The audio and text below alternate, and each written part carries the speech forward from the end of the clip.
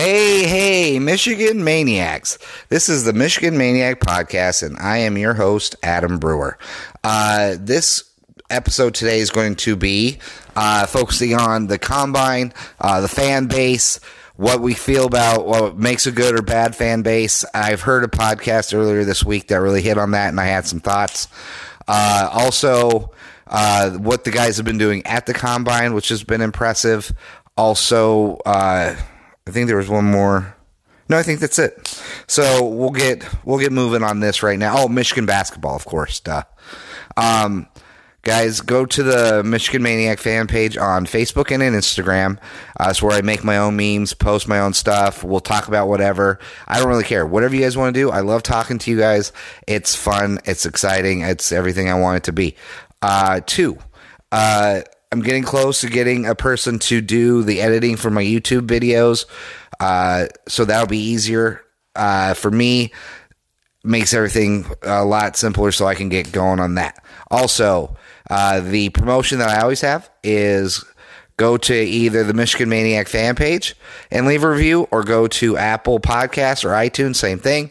Leave a review there. Then hit me up, send me a message or DM me, and leave me your full name, your address, and what platform you put it on, and we'll go from there. And I'll send you a Maniac logo sticker. High quality, good stuff. People love it, and I love giving them out. So let's get moving.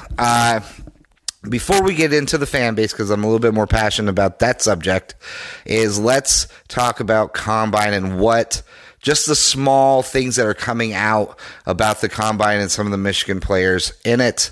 The guy I want to talk about right off the bat is Jon Runyan Jr. I give it to the big man, a great help to me, and a very nice guy, James Yoder from the Michigan Football Report. He posted, I believe it was him, he posted a video of Jon Runyan Jr. today talking at the Combine, and it really was phenomenal. It was great. I loved listening to his rapport with his father, how his dad would write notes but not be overbearing, and just kind of let him be the man he is, and then the pressure of being Jon Runyan, not the namesake but the son of, and all the comparisons. I know that had to be hard because in Denver you watched Jack Elway crumble really under the pressure of being John Elway's son.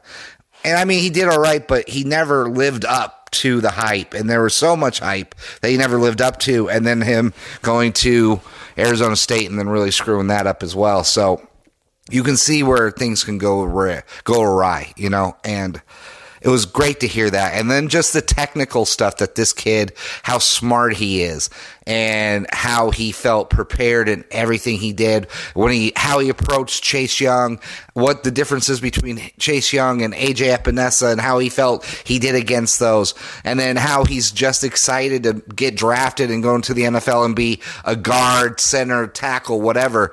And his comfortability with all those positions. It really was it was probably about 18, 20 minutes long. I could have watched another 30 minutes of it. When you really see the passion, that's the thing that I love about college football, is the passion of these young men who really love the sport. And it hits home with me because for me, that's what I love.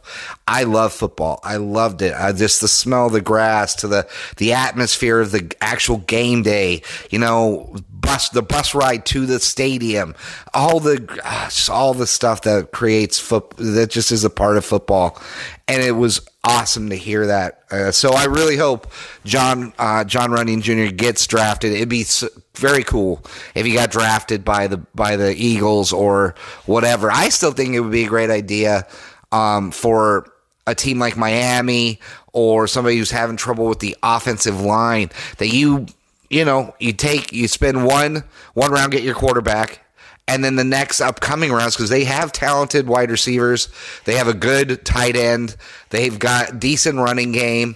Now, if you get 3 or 4 offensive linemen that have played together for 2 to 3 years already. And I mean, if you get Ruiz, if he's still around at that point, because you probably got to go for your quarterback right off the bat, and Ruiz is probably going to go first round, so you might miss out on Ruiz.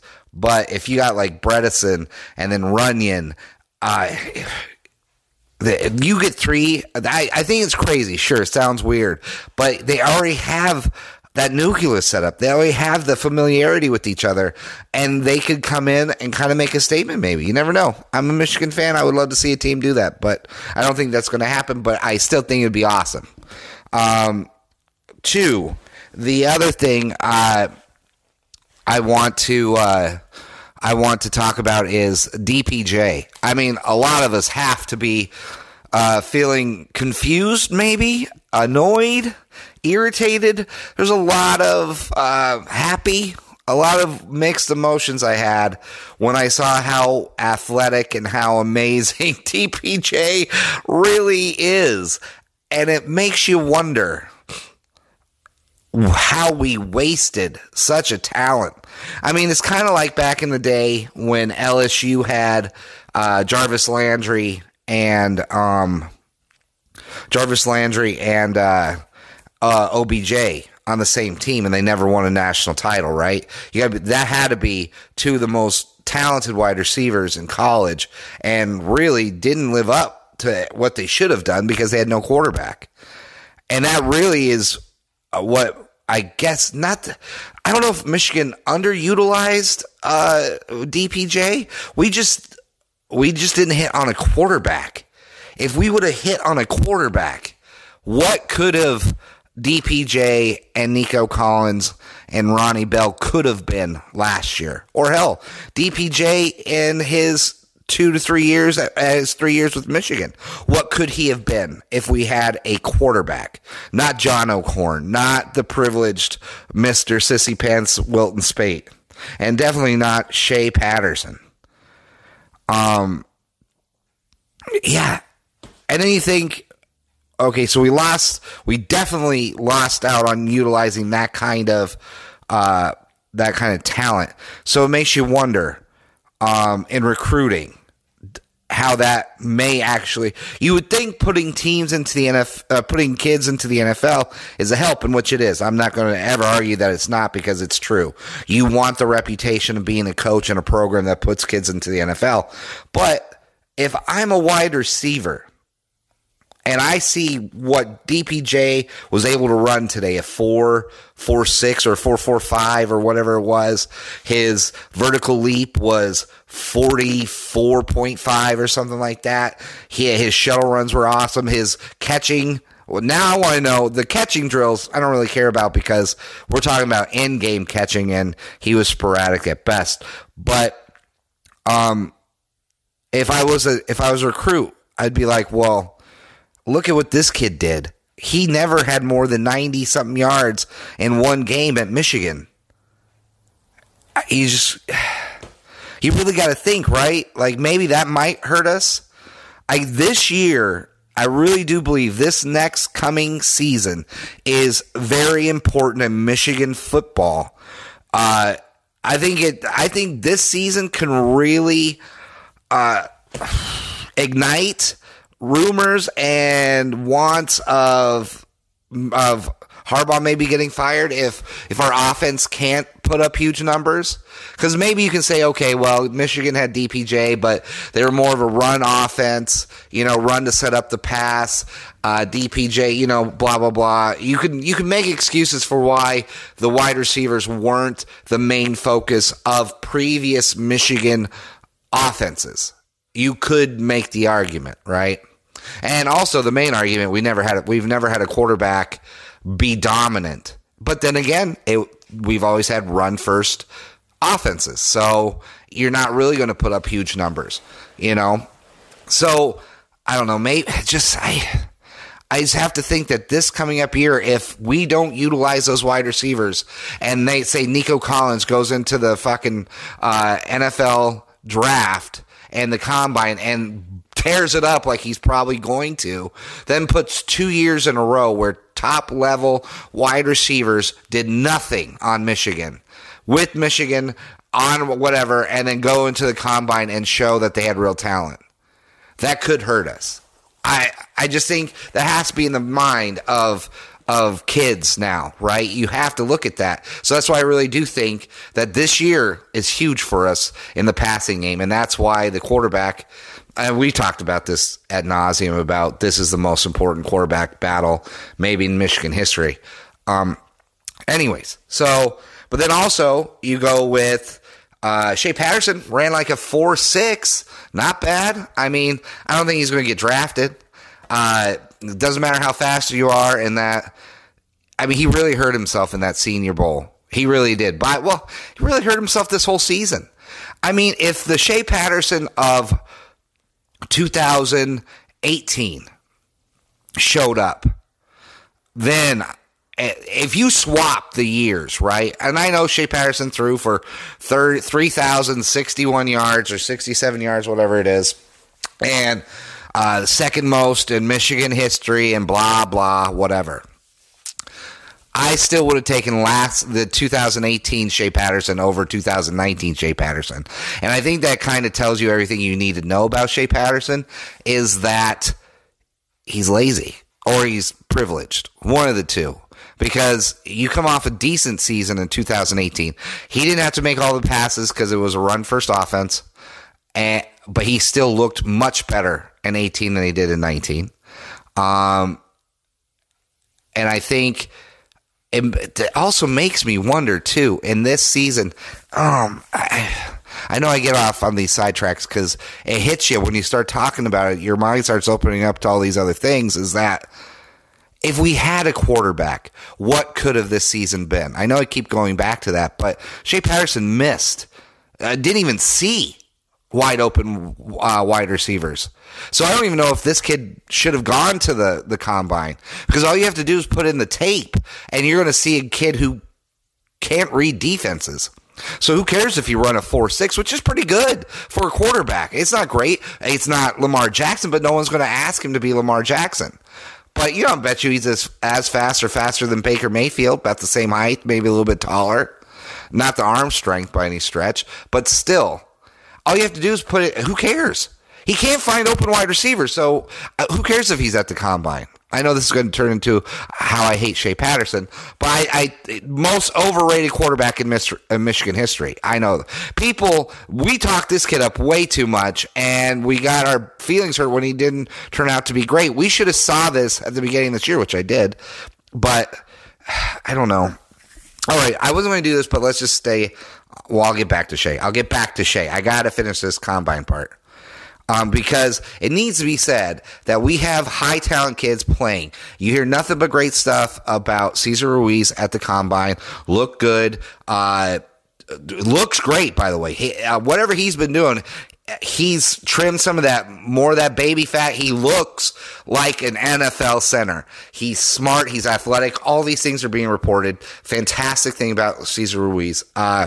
Two, one of the great things I think is when you get a shout out like Alabama tackle said about, what was his name? Jedrick Wills, I think it is. Yeah, Jedrick Wills. That's a name. When he says that the best player he played all year long didn't come out of the SEC, and he said the speed that Josh Uche had, and he's a really good pass rusher. That is impressive. That is a glowing endorsement. I think that helped push Uche probably out of the third into middle to late second round now. I really do. I think it's impressive that we have kids that are being recognized outside of even outside of our own conference, because it shows that we have talent. It shows that we're doing the right thing, I guess, in evaluating the talent. Now, it's in utilizing it is a different story, but we can recognize it, so that's good, even when not a lot of people can. So it's nice to see, even though we're not getting a lot of 5 stars, which is fine, but if you can get that 3-star that not everybody wants or doesn't have much hope in, and you mold him into an NFL player, I mean, that helps.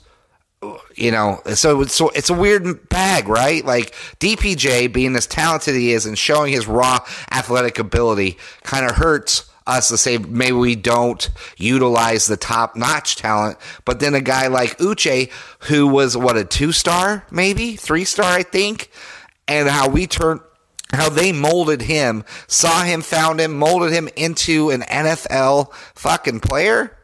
It's such a mixed bag with Michigan. It does my head in sometimes with why? If we could do so well molding and creating these kids, you would think DPJ would have been off the charts and would have been should have been held in such esteem as some of the best wide receivers in Michigan history. I just don't know. It is so frustrating with this team right now.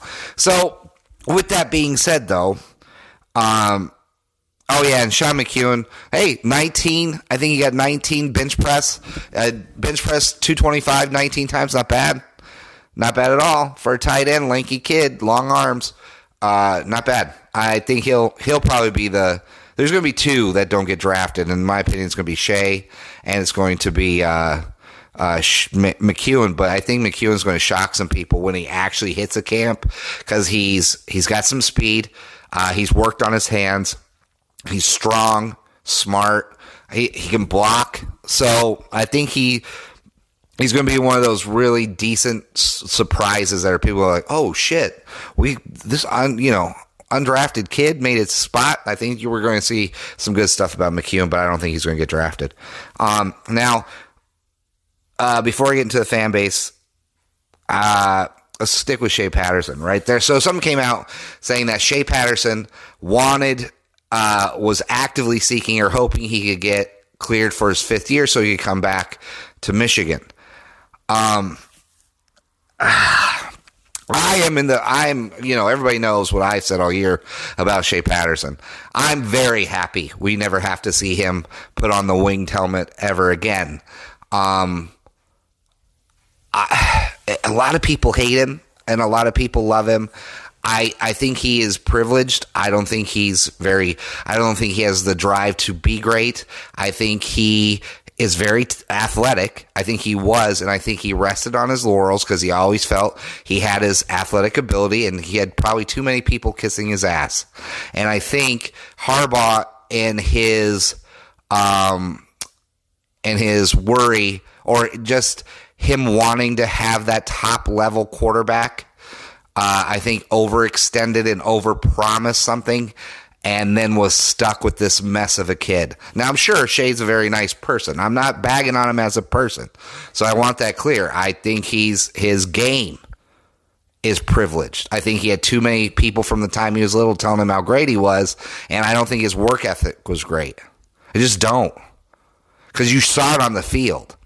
You don't make a decline. When you know it's your senior year, you had a very good junior year, right? The only thing I could ever bag on Shea 2018, I only said that his arm strength sucked. He couldn't throw the long ball. I've said that from the first time I saw him in the Notre Dame game all the way till the end of the Alabama game in 2020.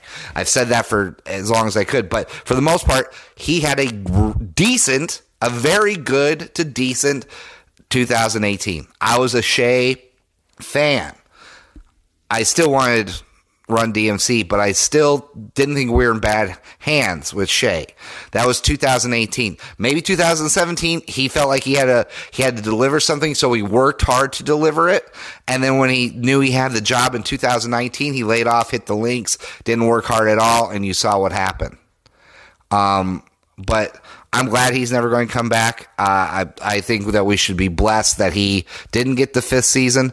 But there's also kind of a part of me, after I started thinking about this, was like, if he worked hard in the offseason of 2017 going into 2018, because he was leaving Ole Miss and he wanted to prove that he was worth the hassle, maybe he worked harder. And then he did take the summer off going from 2018 to 2019. But he definitely would have something to prove coming into the 2020 season. So maybe we would have gotten a better Shea Patterson, right? I started to talk myself into that, right? Like, I was like, oh, yeah, he would have been. Yeah, I could see the trend here. Okay. And I said, well, who gives a shit? What's a better Shea Patterson? I mean, let's look at it. I mean, his 2018 season, he threw, what was it? Okay, 210 completions out of 325 attempts, 2,600 yards passing for 64% completion rate. That's 64%, not bad. Senior year, 214 completions, so he only completed 4 more passes in a pass. Now let that sink in, guys. He completed only 4 more passes in a pass-heavy offense than he did in a run-first offense, in just 2 seasons, like back-to-back seasons. He only completed 4 more. He threw something like almost 60 more passes, 381. So, what, 57 passes, whatever?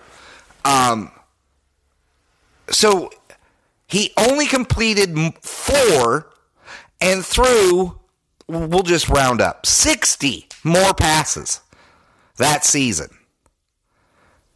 That's not, and then completed only 56% of his passing. What?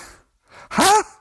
No, I'm glad he didn't get the 5th season. I almost talked myself into it, and then I had to slap myself because this makes no sense. And here's the reason. He to me is the least. I can't stand him. And you know who I hated more than him, and I have changed my opinion, is John Navarre. John Navarre to me was the most aggravating quarterback to watch play at Michigan for me, because it always felt like he either threw an incomplete pass or an interception. It shocked me a couple years ago when I found out that he holds the most passing yards in Michigan history, right, for one season. Then it hit me why. Why did those 2 quarterbacks, Shea Patterson and John Navarre, irritate me so much? It's because they had no confidence on that field. Now, when everything goes great, everybody looks like they're king of the hill, like they're the man out there when everything's going well. But when things went bad, John Navarre and definitely Shea Patterson looked scared. They didn't know how to handle themselves. They panicked. They missed wide open opportunities. They couldn't step up on the biggest stages, right? For me, now obviously we'll take Brady out of this because I've said this. I'm not even going to go into my defense of Brady. I have been a huge Brady fan from the time he played at Michigan. Like I always say, I knew he was going to be good in the NFL. I never thought he was going to be GOAT status, but I knew numerous Pro Bowls for sure. So we'll take Brady out of the conversation. But Todd Collins, I felt always looked good, always looked like he knew what was going on. And I mean, his career now, 64.3, right? Quarterback rating of a 145. To me, also, Elvis Gerbach, loved Elvis Gerbach. Didn't pan out in the NFL so much, but when Elvis lined up behind center, I believed he could make the passes. Now, granted, he had some high-level talent there. I think that was the Amani Toomer years, I believe. Mercury Hayes, I believe that's the same. Still, Amani Toomer, come on. Even if it was Desmond Howard, still great talent there to be throwing, just like Shea Patterson had. But I had no faith in Shea Patterson. 0. Elvis Gerbach, 62.5 career completion percentage and a quarterback rating of 148.1. But Shea, people are going to be like, well, Shea actually has career completion percentage 60.1 and his quarterback rating is 144. So obviously the stats this kid put up are decent, but it's the leadership ability is what always stuck with me, because I could never put my real thing, like, it always did me in, because I always didn't like Shea. In this senior year, I didn't like him, and But he kept putting up these numbers, and people could argue the numbers. And I get them arguing the numbers, but when the guy is behind center, when you're down by 7 points or 3 points or 8 points or 10 points or whatever it is, 1 fucking point, do you believe that quarterback you have can get you back in the game? And I never felt that with Shea, because I had to tell you that in the perfect game that sums up everything, encapsulates the Shea Patterson experience, would have to be his very first game at Michigan. Didn't look good through the whole game. Did some things all right, a lot of things not right. Fumbled the ball at the end of the game to lose it for us. Never looked like he was in control of anything. But to me, and that's another reason why I picked this, is because when he went out with cramps, Dylan McCaffrey came in, and Dylan McCaffrey looked like he was in charge. They were down, but he moved the ball. He got him into position to score, and then Shea got all the credit for the touchdown. But it was Dylan McCaffrey that settled the team. It was Dylan McCaffrey that got the offense moving, not Shea Patterson. I believe the offense takes on the feelings of a quarterback. They emulate that. Like if your quarterback is just strong and smart and confident, the offense feels it, and they're like, we got this. Okay, we got this because we have this guy behind us. This guy's throwing the ball. We know that we're in good hands. But when you've got a panicked kid who has big eyes, looking scared all the time like he does, and everybody's seen it, you can look at any one of those games where he's doing badly, and you can look on Shea Patterson's face and know he was fucked. He had no fucking clue how to do anything. He was fucked. There's no confident look on that guy's face ever. But then when everything's going great, yeah, we're great. And I fell into the trap junior year. I really did, because I loved how fiery he was, and the offense didn't land on him. He didn't need to be that go-to guy because it was Karan Higdon's team. We were on a run-first team. So Karan held it down for us. He was the go-to guy, and he did great. First 1,000-yard rusher in a while. Fantastic. Loved watching that kid run. But it wasn't Shea Patterson's team. He wasn't voted as a captain, and that should tell you something. No. I have all these quarterbacks. It's like they have to be better than him in the numbers. And as I started looking up, I was like, they're not. Why did I feel so much more confident with a Chad Henne and a Elvis Gerbach, Todd Collins? I love Todd Collins. Love Todd Collins. Not a huge fan of Brian Griese, only because I felt that Brady was the better quarterback. But still, I felt that Griese could get the job done. I just was a Brady fan. And I was like, none of these guys have to have better numbers than Shea Patterson.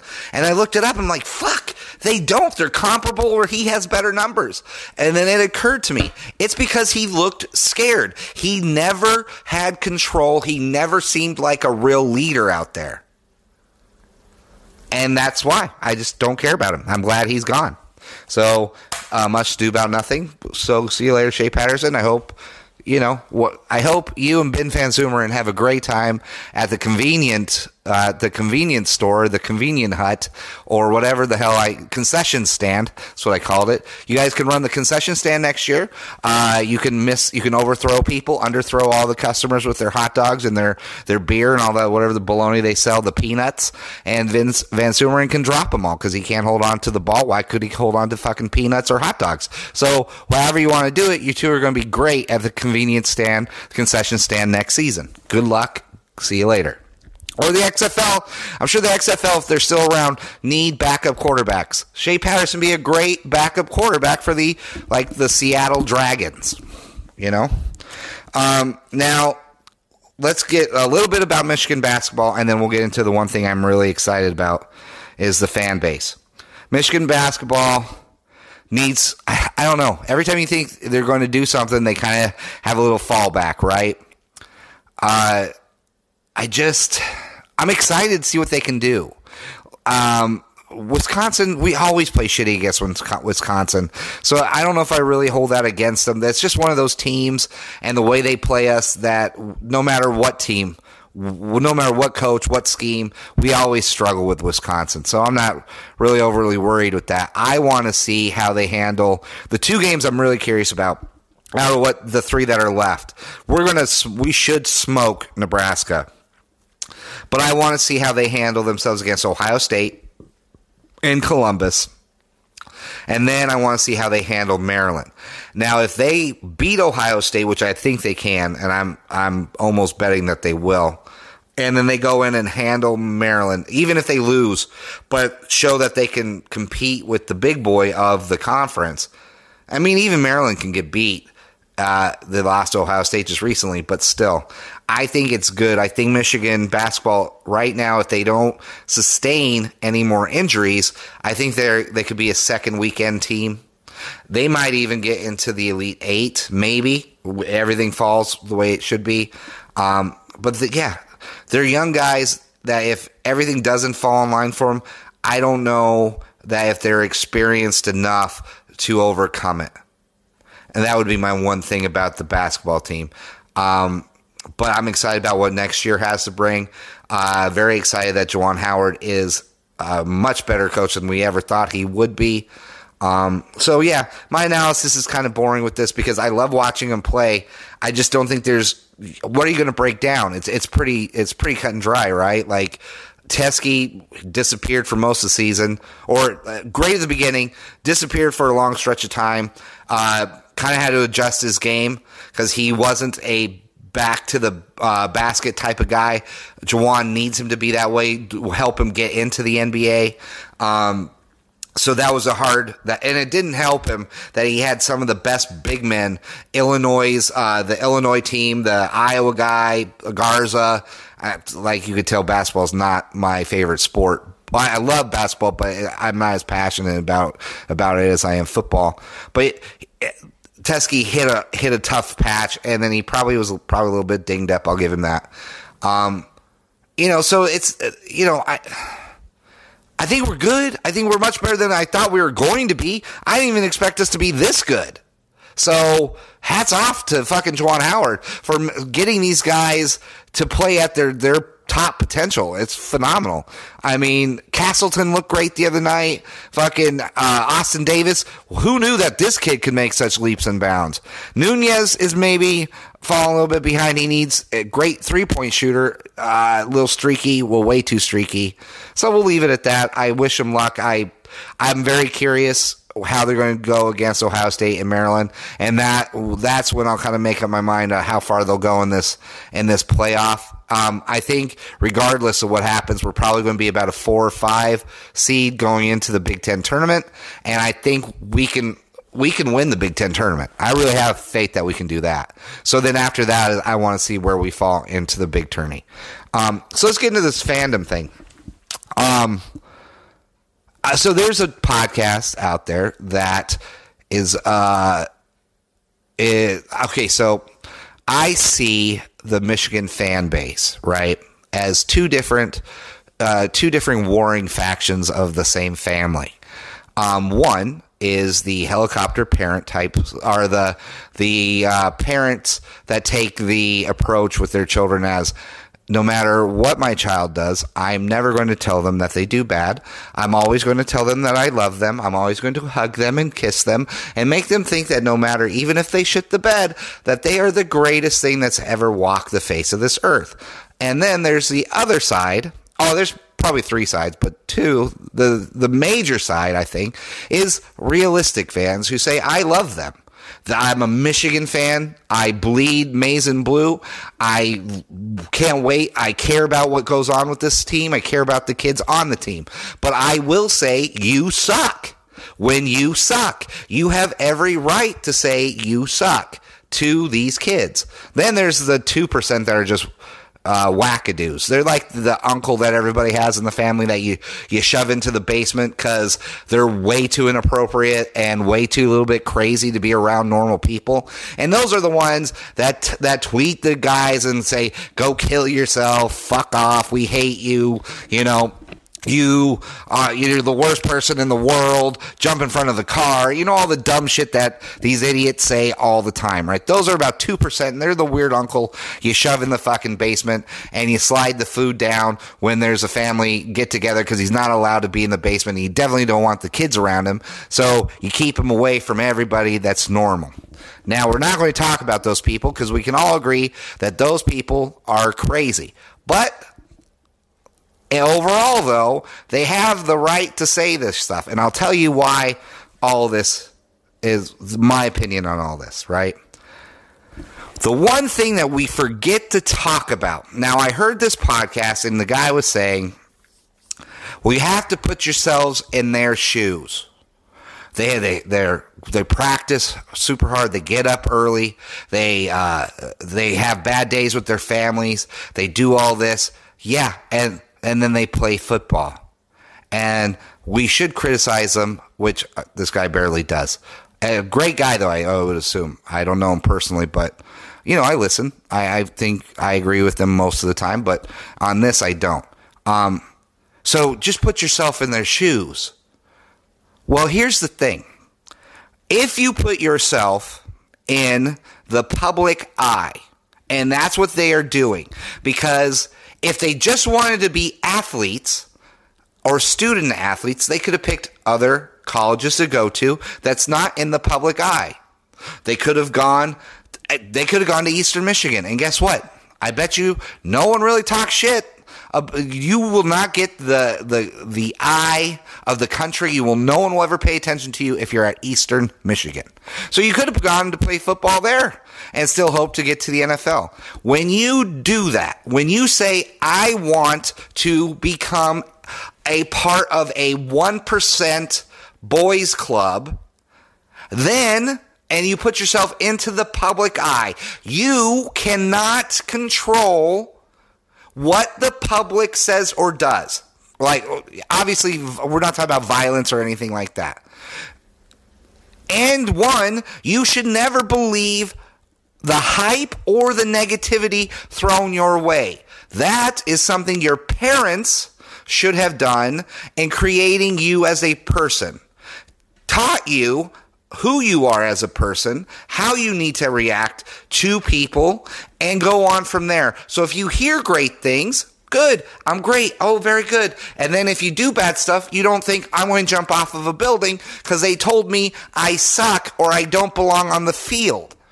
Right? And now let's say your parents were garbage parents, but you're mega talented and you made it to the football team. Then the coach needs to do that and teach you some of these things so you don't take it personal. The fan base isn't responsible for your feelings. Right? We have every right to say you suck because guess what? If it wasn't for the fan base, you wouldn't be going on trips every year to exotic locations. You wouldn't have top-notch facilities. You wouldn't, because no one would give a shit. Go check out Northern Colorado's workout facility and tell me if it's anywhere near the same workout facility as Michigan. You want to play for a big-time fucking university and get noticed, then sack up, bud, and deal with the people who tell you you fucking suck.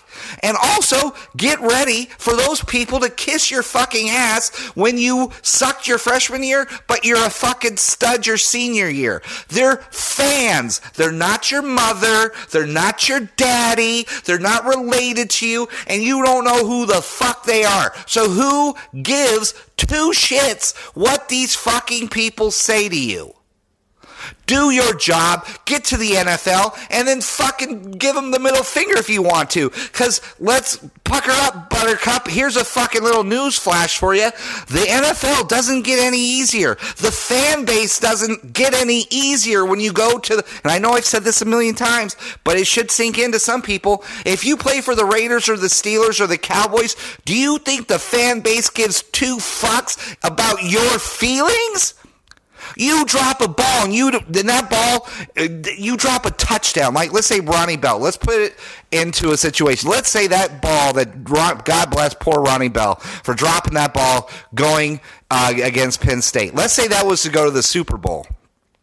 You're going to tell me that fan base isn't going to want to fucking put him on a spike and yell at him and tell him what a garbage piece of crap and all that he is? Yeah, you're going to have a lot of people who care about him. And like normal people, right?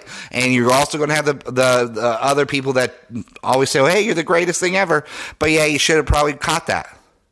And then, but the fan bases aren't responsible for your fucking feelings. They're the fan base. They're supposed to be rabid. They're supposed to be fucking crazy. That's just what fans are. Fan is derived from the word fanatic. I'm sorry. If you don't know what fanatic is, look it up. I'll tell you, it's not one that says, we love you, you're great. No. And if, you sucked as a freshman, here's the thing. I love Channing Stribling. I thought he was underrated as a cornerback at Michigan. And I think it was crazy sad that a lot of the fan base busted his balls about that, the way he got schooled against Patterson or Peterson or whatever that guy was, that wide receiver from Penn State. Yeah, it's a shame. And a lot of people said that he sucked. And those same people came back and told him that they wanted autographs and loved him when he was good. Well, guess what, dude? You got to earn a paycheck that 2% of this world gets to see. 2%. Guess what? I get up every day and I work my ass off, sometimes for 12 to 16 hours a day. And guess what? If people came to watch me stack bags and I didn't bring my A game and they said, God damn, he sucked today. Yeah, you're fucking right. I probably did suck. But guess what? If people are paying to watch me, then I'm probably making sure I'm making a lot more money than I'm making right now. And I would expect people to criticize when they plunk down hard-earned fucking money to watch you drop a ball. That's just what the fuck happens. I'm sorry. That's the way it goes. You have every right in this world to say what you want and also be called out on it. If Channing Stribling doesn't like it, he has every right to call them out too. I'm just saying, if you're letting the fans dictate how you feel, you may be a lunatic. Or you have no self-esteem. You have no belief in yourself. I'm a comedian. I'm loosely a comedian because I've been hurt and I've been able to do it for a long time. But when I go up on stage, I know if I did good or not because people don't have to laugh. But you don't see me like, those crowds need to laugh for me because don't they understand that I go to open mics and I try really hard to be good at this and they should just tell me I'm great. No, these motherfucking people put down hard-earned money. Some of these people, that might be the only date night they have in a month, maybe every other week. Because maybe they have shit jobs and a shit life, and they want to go and fucking laugh. And then they come see my punk ass and I don't do something funny. They have every right to be disappointed. But I don't rely on them to make me feel good. And also, with this, I'm tired. I refuse to believe that recruits base where they're going off of what the fan base fucking says. And I'll tell you why. If a recruit is telling you that, the fan base is pretty tough, I don't know if I'll go there because of it, they're lying. They were never going to come to Michigan anyways if that's how they feel. Because here's a little thing, and I'm going to post this on the Michigan Maniacs Facebook and maybe even Instagram. Dan Ravel did who is the most annoying college fan base in America? And you know who won? Ohio State. Percentage 33%. Number 2, Alabama at 28%. Number 3, Notre Dame, 27%. And at 12%, Tennessee. I got news for you. 3 out of those 4 teams have been to at least one college football playoff game, and 2 out of the fucking 4 have been to numerous college playoff football games and have won numerous national titles. So this whole fan base fucking bullshit is horse crap. I don't ever want to hear a recruit or a player ever complain about the fucking fan base. You want to get good recruits to come to Michigan? Then fucking beat Ohio State. Win big fucking games like against Alabama. You think Alabama fan base is happy when a fucking field goal kicker misses a goddamn field goal? Let's put it this way. Greg McElroy, which is another awful quarterback for Alabama, but won the national title, I think, came out and said when the Alabama kicker missed a field goal, I think, against Auburn. And the tweet was, gut-wrenching loss for Alabama, but anyone that directs hatred or vitriol towards the Alabama kicker needs to take a step back and remember that nobody is hurting more than him. It is a team game, and it always comes down to more than just one play to win or lose a game. Well, guess what? If everybody was so positive in the Alabama fan base, because if you want to believe this one podcaster, that a lot of these recruits... So, one of the factors in all them going to whatever college it is that it's a positive fan base, then that tweet wouldn't exist. So, there are obviously numerous people in the Bama fan base that wanted to fucking kick that kid right in the fucking face and probably told me he's a loser, a dickhead. He should go kill himself. He should have his balls kicked off. His mother's a slut. His daddy's has got hemorrhoids. I wanted to say some other things, but I don't want it to come off hateful because it's not. And then a John Solomon. I don't even know who this guy is. But this was another tweet. The tweets being directed at Alabama kicker for missing a field goal are sadly as awful as I feared. Well, let's put it this way.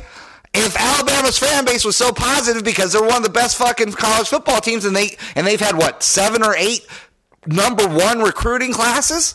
Because we all know from what this podcaster says is that these kids really listen to the tweets of the fan base and they dictate where they go. That's one of the factors. Are you fucking crazy? Only weak-minded assholes decide that they're going to go to a college based off the fucking tweets that the fan base put out. If those recruits are telling you that, then they are lying to you. They were never going to go to Michigan because they probably went to Clemson, Alabama, Ohio State, or somewhere, Georgia, somewhere else other than Michigan.